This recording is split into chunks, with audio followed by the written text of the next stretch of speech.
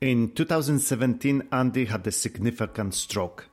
It was a cryptogenic one with no particular reason behind it. You can say he was just unlucky. It was a very traumatic and painful experience. He had to learn how to walk, and for a long time he has lost ability to do what he loves, to ride his bike. But he didn't give up. Now he describes the stroke as the best thing could ever happen to him. He's wiser, tougher, and mentally fitter human than ever. And this is his incredible story.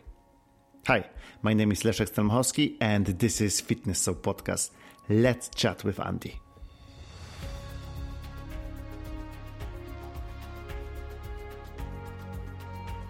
Okay, I think we are live with Andy. Hello, Andy. What's up? Hi. Hi. I'm good. How are you? I'm good, thank you. So how we met? How was the? I was probably pestering you on Facebook, isn't it? Commenting under you. Yeah. So, I put a message out on Facebook about what's happened to me, and I think you were tagged in a post. So we kind of reached out to each other. Mm-hmm. And had a bit of a chat to say, you know, how to get what's happened to me out there in the public domain and see where it goes, to be honest. And here we are. and there we go. After a couple of days, and I'm so glad that you said yes to this. You know, I'm as I said before, I always like nice, good stories, and especially with people who overcome something with fitness, and you know that the running and other things help them to get through the tough times. But like before we will go into what happened to you, just explain what happens before. Who was Andy in 2017 before the accident? Right. So before what happened, Andy was I would say obsessive cyclist. Uh-huh. So I started mountain biking when I was, 16, 17. And I picked up a minor sponsorship, and I was riding for a shop, and I raced all over the country on mountain bikes. Mm-hmm. And I've kind of always played on the bike. And then about, I would say, 12, 13 years ago, I kind of picked up a road bike and thought, I quite fancy getting back into cycling. And became ridiculously obsessed with cycling, to the point where I founded a cycle club back in 2011 called Glasgow Green Cycle Club, which is now one of the biggest cycle clubs in Scotland, 180 members, and became quite a good cyclist, a good club cyclist, to the point where I was probably one of the strongest and fastest riders in the club, and that kind of progressed into time trialing. So I started doing 25, 50 and 100-mile time trials. I didn't like the 10s. The 10s were too short and painful. And in 2016, I was the 10th in Scotland for, you get like an average speed award. And for 25s, 50s and 100s, I think I was 10th in Scotland, and with a 26 mile an hour average over the competitions I did. And then I started doing endurance rides. So I think I ended up doing about 12, 24-hour events on the road and the mountain bike. I won a couple, and then started doing big endurance rides, like riding from Glasgow to Alnwick in Northumberland. Okay. Having a cup of tea with my mother, turning around and coming back, which is quite funny, because you've got Glasgow Green Cycle Club across your top, and you're sitting in a cafe in Alnwick, which is 125 mile away, and someone goes, "Where have you come from?" And you go, "Glasgow." "Oh, right, you're going to get the train back?" "No, we're riding back." So that was 250, 260 miles. So that's kind of what I did prior to the stroke, and I'd just started running. In 2016, and I'd literally never ran a marathon, never ran a half marathon, but entered an ultra trail marathon, which you do. So, walked into a shop on a Saturday afternoon and said, "I need some trail shoes." And I've got a pair of Salomon Speedcross. And he said, "All right, so these will take 3 weeks to break in." I was like, no. I'm running 29 mile tomorrow. And he just burst out laughing. But I did it. Totally underestimated it, but I did it. So that's kind of what I was. I just thought, I had the attitude, I'll give it a try, but also put myself under huge pressure to perform prior to the stroke. And what was your driving force for all those rides? This is quite deep. Probably a craving for praise, to be honest. Which I've now realised, where if somebody said you can't do that, I would be like, yeah, you can. Watch me. And I had this attitude. That the more miserable the event, the more I would enjoy it. So I remember doing a 24-hour event around Brands Hatch called Revolve. And it's just round Brands Hatch for 24 hours, round and round and round. And it was pouring down a rain from start to, I think it started at 3:00 in the afternoon. And I think the rain finished at like 9:00 in the morning. And I loved it. I absolutely loved it because it was just miserable. And I don't know where that mindset comes from, but the harder the event and the more miserable the conditions, I seem to thrive in it. I don't know what that's about, but... Oh, well. And then, and did you win this event? That one? No. I did an event around Knockhill Race Circuit in Scotland about 3 times. So I won that event as a trio. I then went back and did it as a solo, and I won it as a solo. And then I went back again, and I came second. There was a real battle between me and the guy that won it. And I knew during the night that I was never going to catch him, but I thought I'll give it a damn good try. So what kind of distances you cover in like 24 hours? Because not as much as you'd think, actually, because you come through the pits on every lap, and it's so tempting just to pull in and have a rest. And I rested too much, so I think I got to about 390 mile. Which is still a fair distance, but it's a lot. Not that much for 24 hours. And then I've done a few mountain bike events. I've done Relentless 24 a few times, which is a 10-mile lap. So you just go round and round and round this 10-mile lap up at Fort William for 24 hours. I came second as a pair in that one, I think. And first as a trio, actually. So I've done quite well at that one. But yeah, anything on 2 wheels I was addicted to, absolutely addicted to. Did you do this crazy one up North Scotland, the Straffa Puffer? No, I haven't. No. I'm actually not brave. I'm not brave enough for that one. That sounds horrific. That's in January, isn't it? And they say that you pretty much go through a set of brake pads every lap because it's just horrendous conditions. But no, I've not done that one. I was always looking at this. I remember, do you know Guy Martin? There was this motorcycles. Yes. So he took part in it, and he took the bike, and he actually cycled from wherever he stays, and he cycled all the way down there. He did the race, and he came back on the bike. It's like crazy guy. Anyway, that's crazy. So, yeah, but it's what you're saying. It's kind of crazy too. You know, I've been the feathers on the bike. I was on 201k, and I had enough for a couple of months. So yeah, it just takes something else. Anyway, so you are this super fit person who is addicted to cycling, and how often would you train? Would you train like every day? Oh yeah, so I took on a coach at one point. So I would ride on a Sunday morning about 60 or 70 miles. I would then go on the turbo trainer probably Monday, Tuesday, Wednesday. Monday, Tuesday. Go out on the road on the Wednesday. Maybe have a day off on the Thursday. Turbo again Friday. Possibly turbo Saturday or a road ride, and then back out for a big ride on Sunday. So. Is that too much? Possibly. No. Do you know roughly how many hours? Yeah. How many hours roughly per week? 1, 2, 3, 4, 5, 6, 7, 8, 12, 13 hours, 14 hours a week, something like that. That's a solid. Solid. Yeah, solid, but nothing. I don't think that was ridiculous, but maybe I'm wrong. I've got nothing really to gauge it against. I don't quite know if it's a lot or not a lot. So I think normal people would say an hour per week it's a lot, but some for right.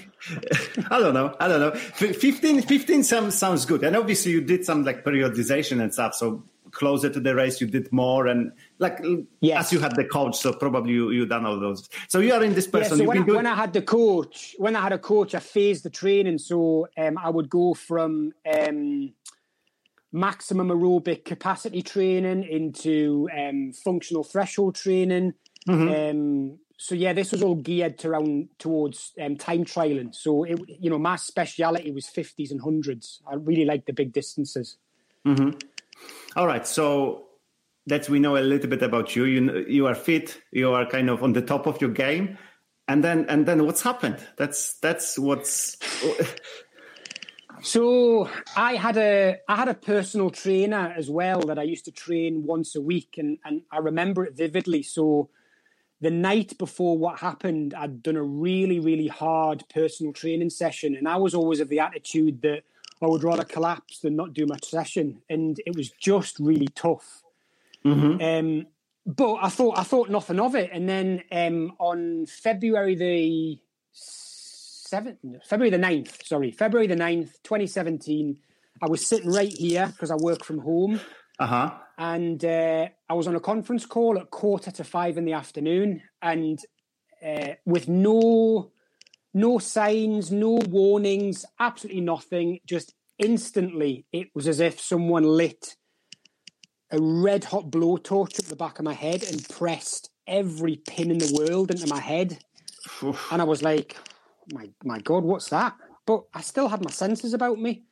So I started feeling a bit dizzy and leaning to the left.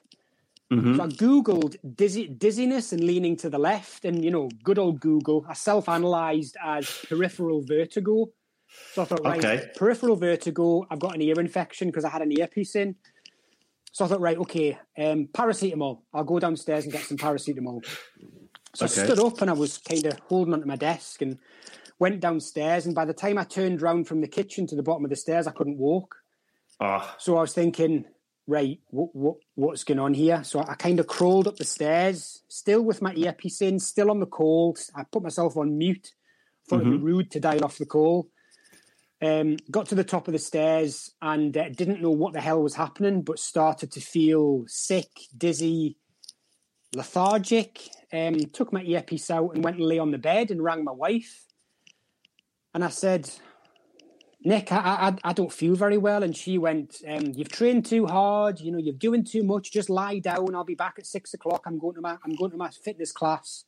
And then I think I drifted off to sleep for a while, still not knowing what was going on, but feeling horrendously sick and confused and quite scared at that point.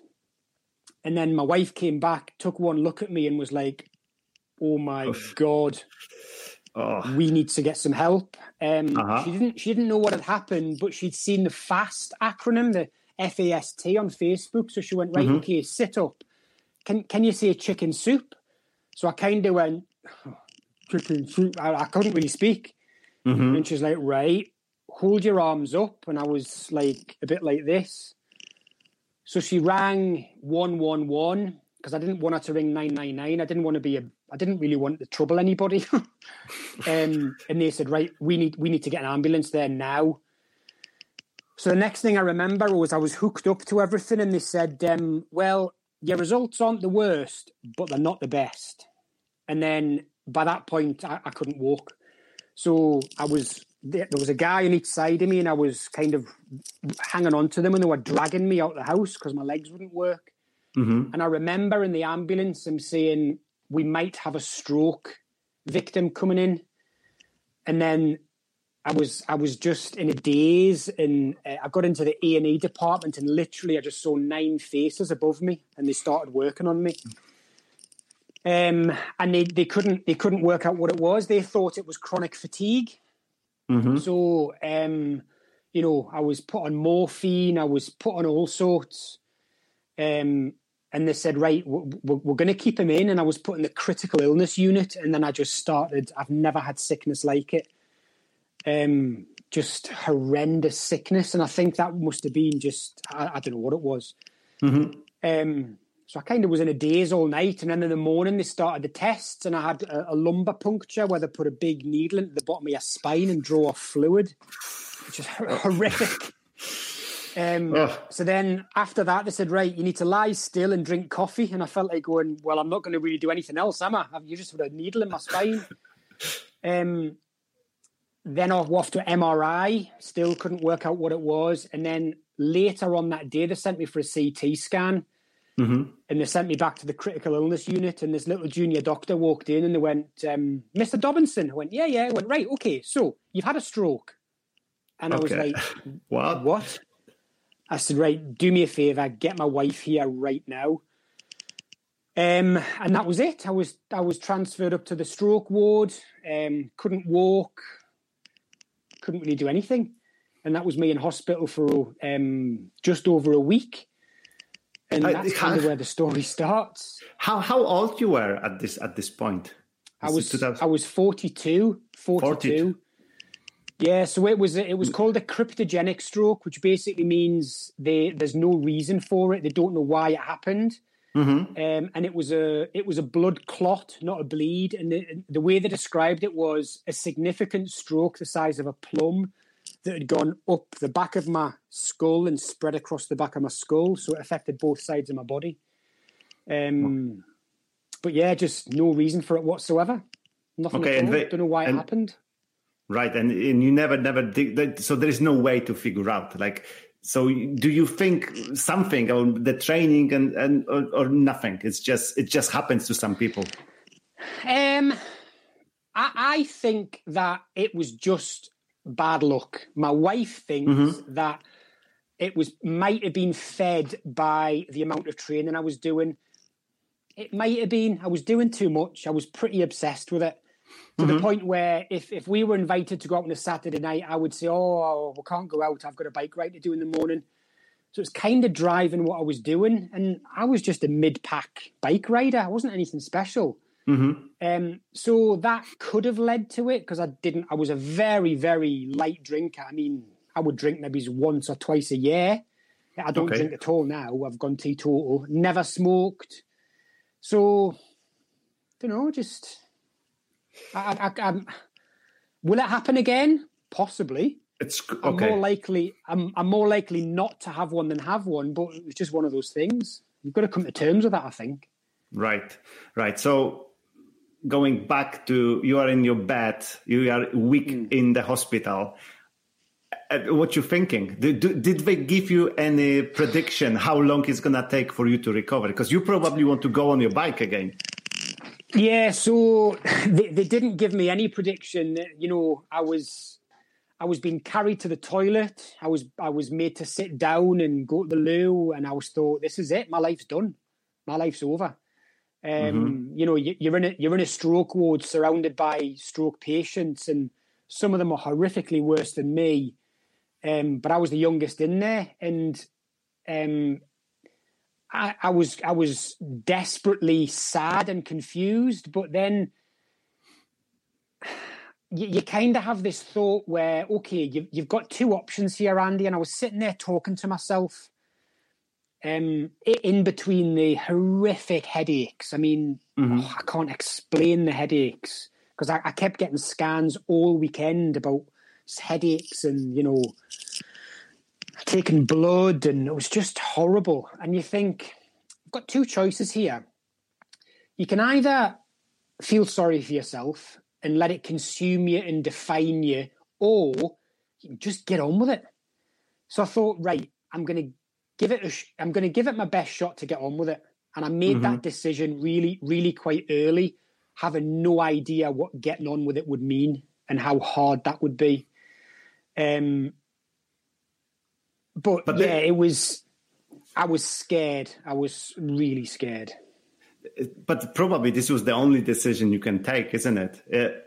The other route leads to, to the bad place. So yeah. But if I'd known then what I know now, what am I trying to say? I had no idea how hard the recovery was going to be. No idea. It's as a competitor, you go to some quite dark places. So if you're doing a 24-hour race or a run, you visit some pretty dark places. Those dark places are like bright sunny days compared to the darkness of a stroke. And it's horrific. I can't explain it. I've come to terms with it now, but if I think back, it puts a smirk on my face because it was so horrible. It was horrible. Is there anyone there at this moment to kind of trying to explain you this and then trying to show you the route, or it was more down to you, like trying to do everything which possible to get you back to fitness? Well, obviously my wife was there, who was my absolute rock.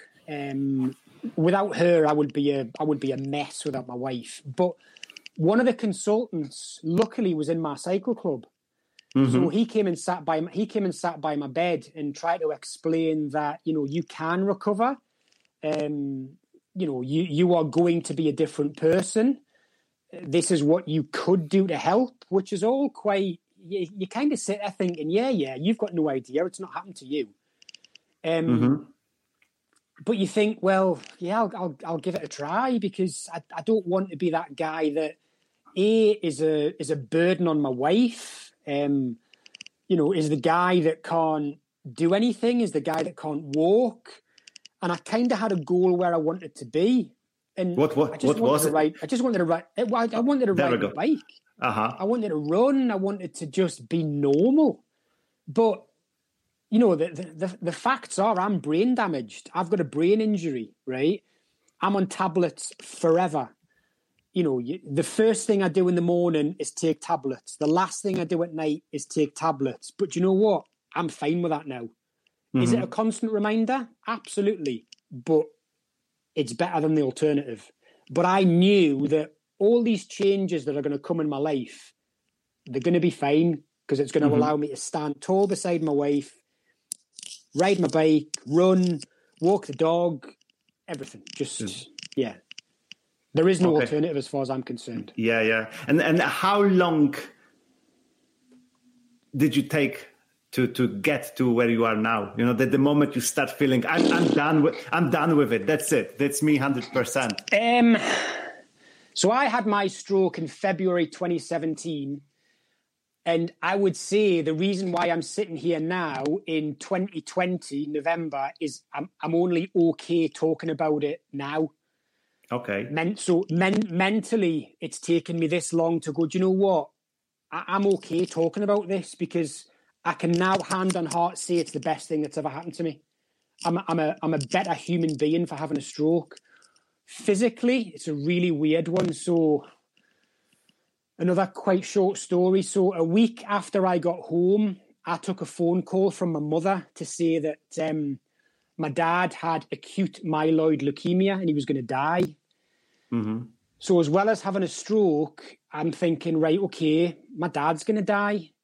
So I don't know what my body and mind did, but within 8 weeks, I was driving a car. Now, I possibly shouldn't have driven a car, but that allowed me to drive up and down to my mum and dad's house at the time to be with my dad. And on May the 25th, he passed away, and I was by his side. I was holding his hand. And I thought, right, do you know what? I'm going to carry his coffin. And the day before his funeral, I went for a run and I took a turn, and I thought I was having another stroke. Oof. So I ran about 2 miles, and by the time I got back to my mum's house, I was limping and I was holding onto the fence. I thought, oh my God, it's happening again. But it didn't.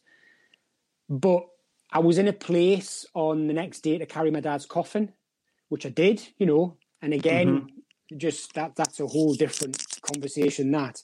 Yeah.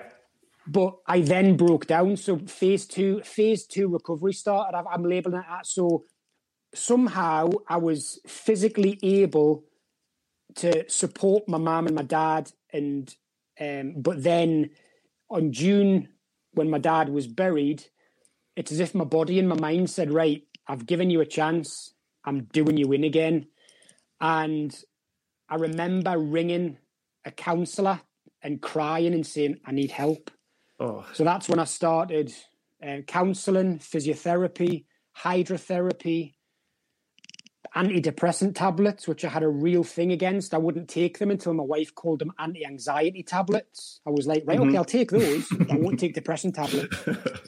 And that's when I would say I've had my darkest times. It's as if I'll let you recover to some degree, deal with your dad, then I'm going to really make you go back to square one. And it was hours and hours and hours of recuperation and rehab.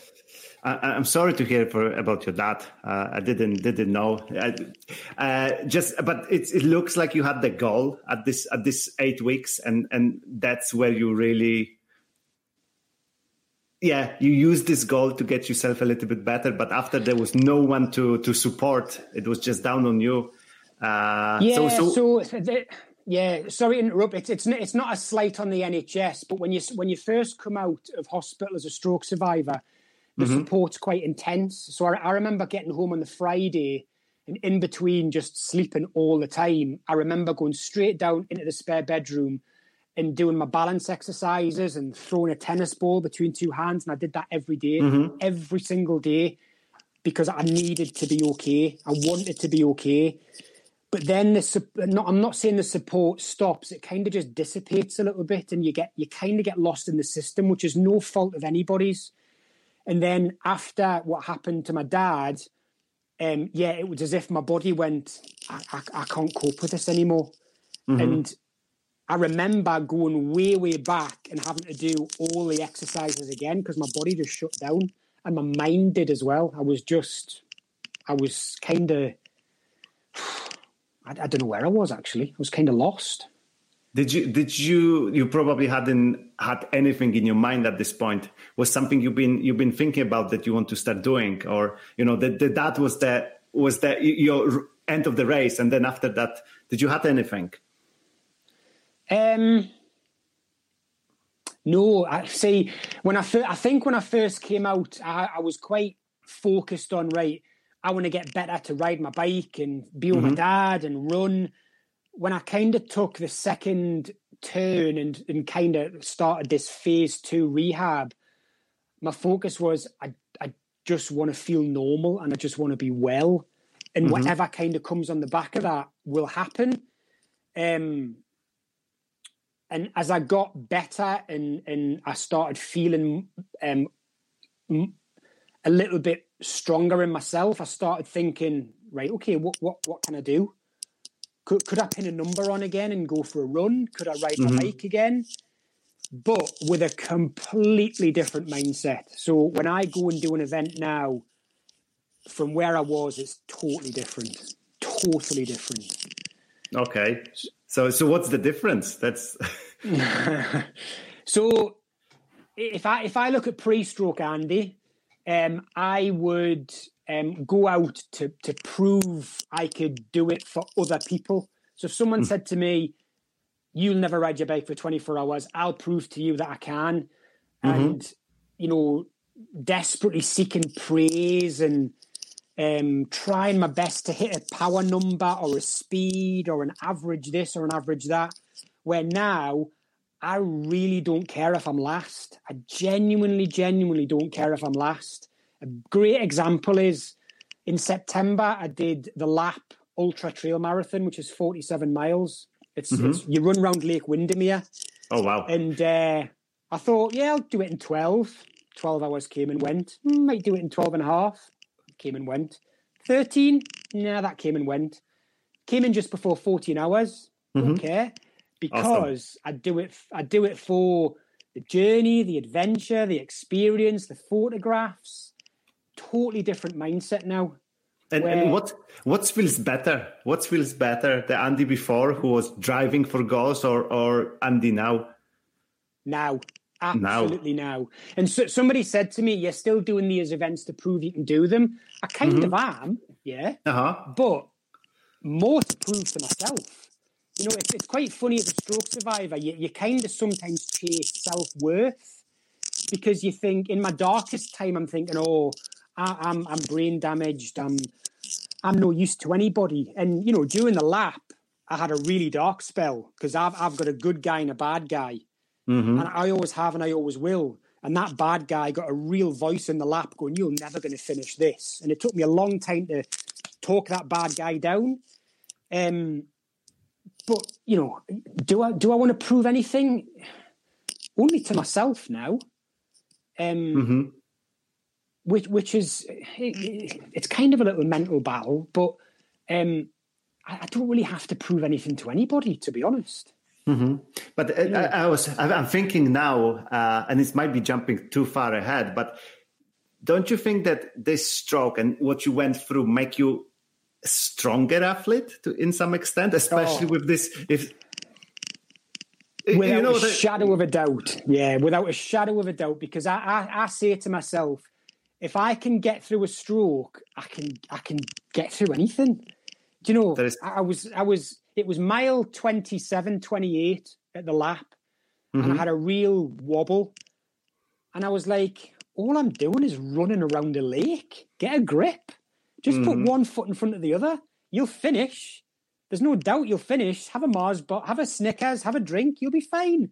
And you think, I've got over a stroke. All you're doing is going for a run. Get a grip. And I know that sounds really simple, right? And it's not. It's sometimes not as simple as that. And I've as strokes go, I've had a really good one. I'm very, very lucky. Can I run? Yes. Can I walk? Yes. Can I operate? Yes. I'm kind of okay. But yes, it makes you a much stronger human being, I would say. Definitely. Because that's what I'm always trying to explain to people. You know, when they're asking me why we do endurance training or why we train, and I say you have to get these hard moments that other things will become easier in life. You know, and we're talking about lifting kettlebells for 20 minutes. For you, stroke is on completely different level, but it's kind of the same idea, isn't it? Yeah. It kind of... It just puts things in perspective. You do things for a different reason, and you kind of appreciate things a lot more. So the one ultra marathon I did previous to my stroke, again, I was probably... Oh, hang on, sorry. That's okay. I was probably chasing times, and I've got to finish it in this certain amount of time. But now... I kind of notice I'm more, it sounds quite weird, I'm kind of in the moment more now, where I stop for the views and I stop for the experience. I enjoy what I do now so much more because it's for a more wholesome reason, I think. So do you think is anything you learn after the stroke you would tell the Andy before stroke? What you would tell yourself? Don't take any notice of what anyone thinks about you, says about you, expects of you. Do it for yourself. Do it for yourself, and failure is okay. It really is. Don't be frightened. Don't be frightened to take on a challenge that you might not complete. It's fine not to complete it. Don't be frightened to fail. And just kind of believe in yourself. Because if you don't believe in yourself, what's the point? You know. Yeah. The one thing I try and live by now is be kind to yourself. Just be kind to yourself. Remove people. Remove things that cause you any kind of stress and grief. You don't need that. Just get rid of them. Give them a chance, but if they mess that chance up, get rid of it. And remove situations and things that just cause you headaches. It's not worth it. No, I think this is the best philosophy ever. You know, living this way you said, it's just that's it. That's how you should be doing this. Awesome. So tell me now, you are now running, and why? So why do you still cycle, or you just run? At this I do, yeah. So I still go out with the club now and again. I don't cycle as much, but yeah, I still cycle. I'm still, if I go out with a club, I'm doing 50, 60 miles, no problem. But my passion is my running at the minute. So if I had a choice, I would run. But I'm still the captain and founder of the club, so I still run that. I love the administrative side of it. I'm passionate about providing the best possible club to the members, but activity-wise, I just can't look past running. I love my running. That's good. And did you reach a little bit forward to some charities which kind of helping people like you, because you did it kind of all yourself, being strong as an athlete and having all this experience before. But I'm sure there are people who are like, would it need a little bit of you and telling them that it's going to be okay. It's going to be hard, but it's going to be okay. Are there things like that in place? There are now, yeah. So I've reached out. So rewind. Not long after my stroke, I reached out to some organisations and I went to some support groups, and I had to leave. I couldn't do it. I couldn't mentally cope with. This sounds really horrible. I couldn't cope with being surrounded by other stroke survivors. I didn't have it in me to give anything. So I kind of locked myself away for a while, but now I've reached out to some organisations because I'd like to think that if someone listened to what I had to say, it would help them. I've raised a bit of money for some charities. So actually, the first run I did after my stroke was March of 2018, and it was the Stroke Association Resolution 10K at Glasgow Green, and my friend came up from Newcastle and we ran it together. I did it in 58 minutes, which was quite good. It's sub-hour for a 10K. Yeah, definitely. So yeah, that was my first event. I've done it again, and I managed to get a 46 minutes, which is quite good. So yeah, I've raised a bit of money for charity, and I've now reached out to like Chest, Heart and Stroke and Stroke Association, because I'm trying to think if I could have listened to a story back in 2017 that I'm trying to tell, it might have given me a bit more focus and might have helped me to think, do you know what? There is life after stroke. Because that's the big thing about it. You think, I'm done, I'm finished. There's no point. So yeah, I'm hoping it's going to help. I'm hoping I'm sure. Remember when we talked a couple of days ago on the phone and saying that I'm always thinking about this one person I can help. And, if you reach to this one person, maybe someone is watching now and maybe someone is like, damn, he did it. So why not me? And that's the most important thing. Well, I tell you what's been nice. I've created another Instagram page, and some of the comments, and I'm being really open because I've got no secrets about my stroke. If you ask me a question, I'll tell you the good, bad, and the ugly. I've had some really, really quite positive comments, and I'm kind of annoyed it's taken me this long to open up about it, because some of the comments you get are really, they're just lovely. They're really nice, and people are going, "Oh my goodness, this is great to read." But I'm not. It's just life. It's just what happened.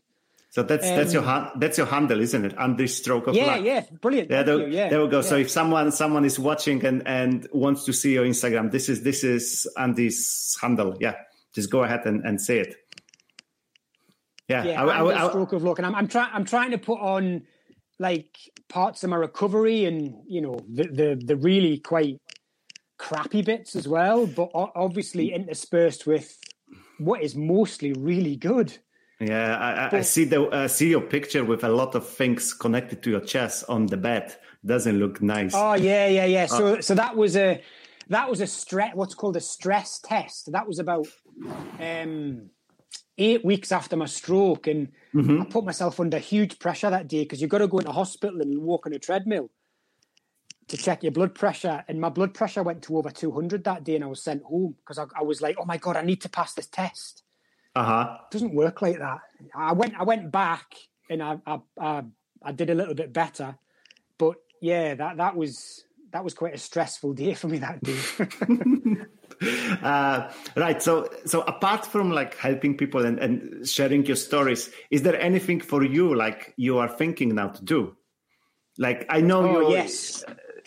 Yeah, tell me about this, because that's interesting. Probably too much, and I haven't actually told my wife yet, and she'll kill me when she finds out what I've got in the diary. I've got. Go. Should I stop I've got a few. Should I stop the broadcast for a second? Okay, go ahead. No. I've got a. There's a little half marathon in the Cheviots in January called the Winter Wipeout. Mm-hmm. So I'm going to go down and do that, which is basically you literally run up to the top of Hedgehope and back through bogs and rivers. It sounds horrific, but it sounds great. There's the Glentress Half Trail Marathon, which I do with a group of pals from a running club in February. This one is lovely. Right? I've done it a couple of years ago. It's fun. Have you done this before? Yeah. I've done it twice. It's great. I'm actually. Lovely. I was supposed to go this year. I'm going to Chamonix for a week, trail running in June, if we're allowed to. I was supposed to go this year and obviously put it off. I've then got my deferred entry for the Lakeland Trails 55, which I did in 2019. Can I stop you for a second? It's just the technical. If you touch it, when you're touching yourself in there, the sound goes off. So sorry. Yeah. No, it's okay. Yeah. So Lakeland Trails 55, which isn't 55 kilometers for anybody who wants to do it. It's about 60. So don't be fooled by them saying it's 55 kilometers. I remember getting to 55 kilometers and I said to a marshal, I said, is the finish nearby? And he started laughing, going, "You've never done this event before, have you?" So I've got that. And then I would love to think I could do Lakes in a Day in October, which is from the top of the lakes to the bottom, and it's 50 mile. So oh wow, I would hope I could do that one. But I've just got a message. I'm looking now from a pal I've known for 20 years going, "Do you fancy doing the West Highland Way Challenge race?" And like, oh my God. That's 96 miles, but you got 35 hours. If I tell my wife I'm going to do that, she'll divorce me. She'll divorce me instantly. So I'll have to work on that one. I tell you something. I think she'd divorce you if you don't do this, you know? I'd love to do that. Yeah, so keep training, enjoy yourself, and I'm hope to meet you sometimes on the trail. You know, it's a bugger that we cannot meet in person now. I know. But it will come. It will come. At some point, we'll be able to do it, like to meet, because it was lovely chat. Yeah, I hope so. I really enjoyed it. I really like the story, and it's like I know it's about stroke, but I think there's a lot of people who can find this as a nice way of, whatever dark place you are, you can always see the light. You should be able to see the light on the other side, and I cannot see anything harder than what you described. So everything else should feel easier. Yeah, do you know what? It's I'm sitting here talking about doing 30, 40, 50 mile runs, right? Which it's quite extreme, but if you strip it right back, any stroke survivor, whether you want to walk a mile, 10 mile, 20 mile, that's your personal goal, right? And I think now that all is important as any goal. So whether you want to walk to your local shop and back, that could be huge for a stroke survivor, right? I remember when I did it myself, I walked to Greg's and I bought a bottle of juice, and it was like all my Christmases had come at once. I actually filmed my feet because I was like, this is huge, absolutely huge. I was like walking like a grown-up to the shops by myself. So, although I'm talking about doing these big races, which is really personal to me, I think what I'm trying to get across is whatever dark place you're in and whatever your goal is, you can get there if you've got the right mindset. And sometimes that mindset gets really quite cloudy and really quite dark, but you've kind of got to trust the process. I'm big into trusting the process. Don't fight it. Kind of roll with it, because you can't do anything about it. I could sit here and go, oh, I feel sorry for myself, I've had a stroke. I can't change it. I can't do a damn thing about it. So just kind of roll with it and see where it goes. A friend said to me years ago, he went, don't sweat the small stuff. And it's dead easy to say that, right? And sometimes I'm the most anxious person in the world at times. But if you just stop and think, right, what am I getting concerned about here? Because I can't change it. But what you can change is the kind of path that you're going on. You can't do anything about what's happened. So yeah, that kind of works for me. It's a very, very stoic way of thinking, you know, like I'm like that. That's how you do it. You cannot look at you only change things you can actually change. You shouldn't. And people have been talking about this forever, but for some reason, sometimes we're all forgetting about this and we're trying to get angry at others because they're doing something to us. And then it's not really like this. Can't change it. There's far more important things to invest your time and effort into than trying to change what's happened. Can't do anything about it. Right, Andy. I think it's us. Well done. Good job. I really enjoyed that. How was for you? Because good. It's nice. It's good to talk about it. It's quite cathartic, and it's nice just to chat and say, this is what happened. Just and and I think you've got great personality. You know, it's you coming very honest, and it's superb. It's superb. It feels, and you're not trying to put any like bright light on this or make yourself a star. You're just saying as it is, and I think people need to hear that, and it's fantastic. Yeah, that's brilliant. Thanks very much, Les. It's been really good talking to you. Do you train today? Do you have a training today or? Well, no, because I've actually tweaked my back, which is frustrating. So I've come off a hip injury. Then I rolled my ankle, and then on Sunday I was doing some deadlifts and I've tweaked my back. So it's just one thing after another.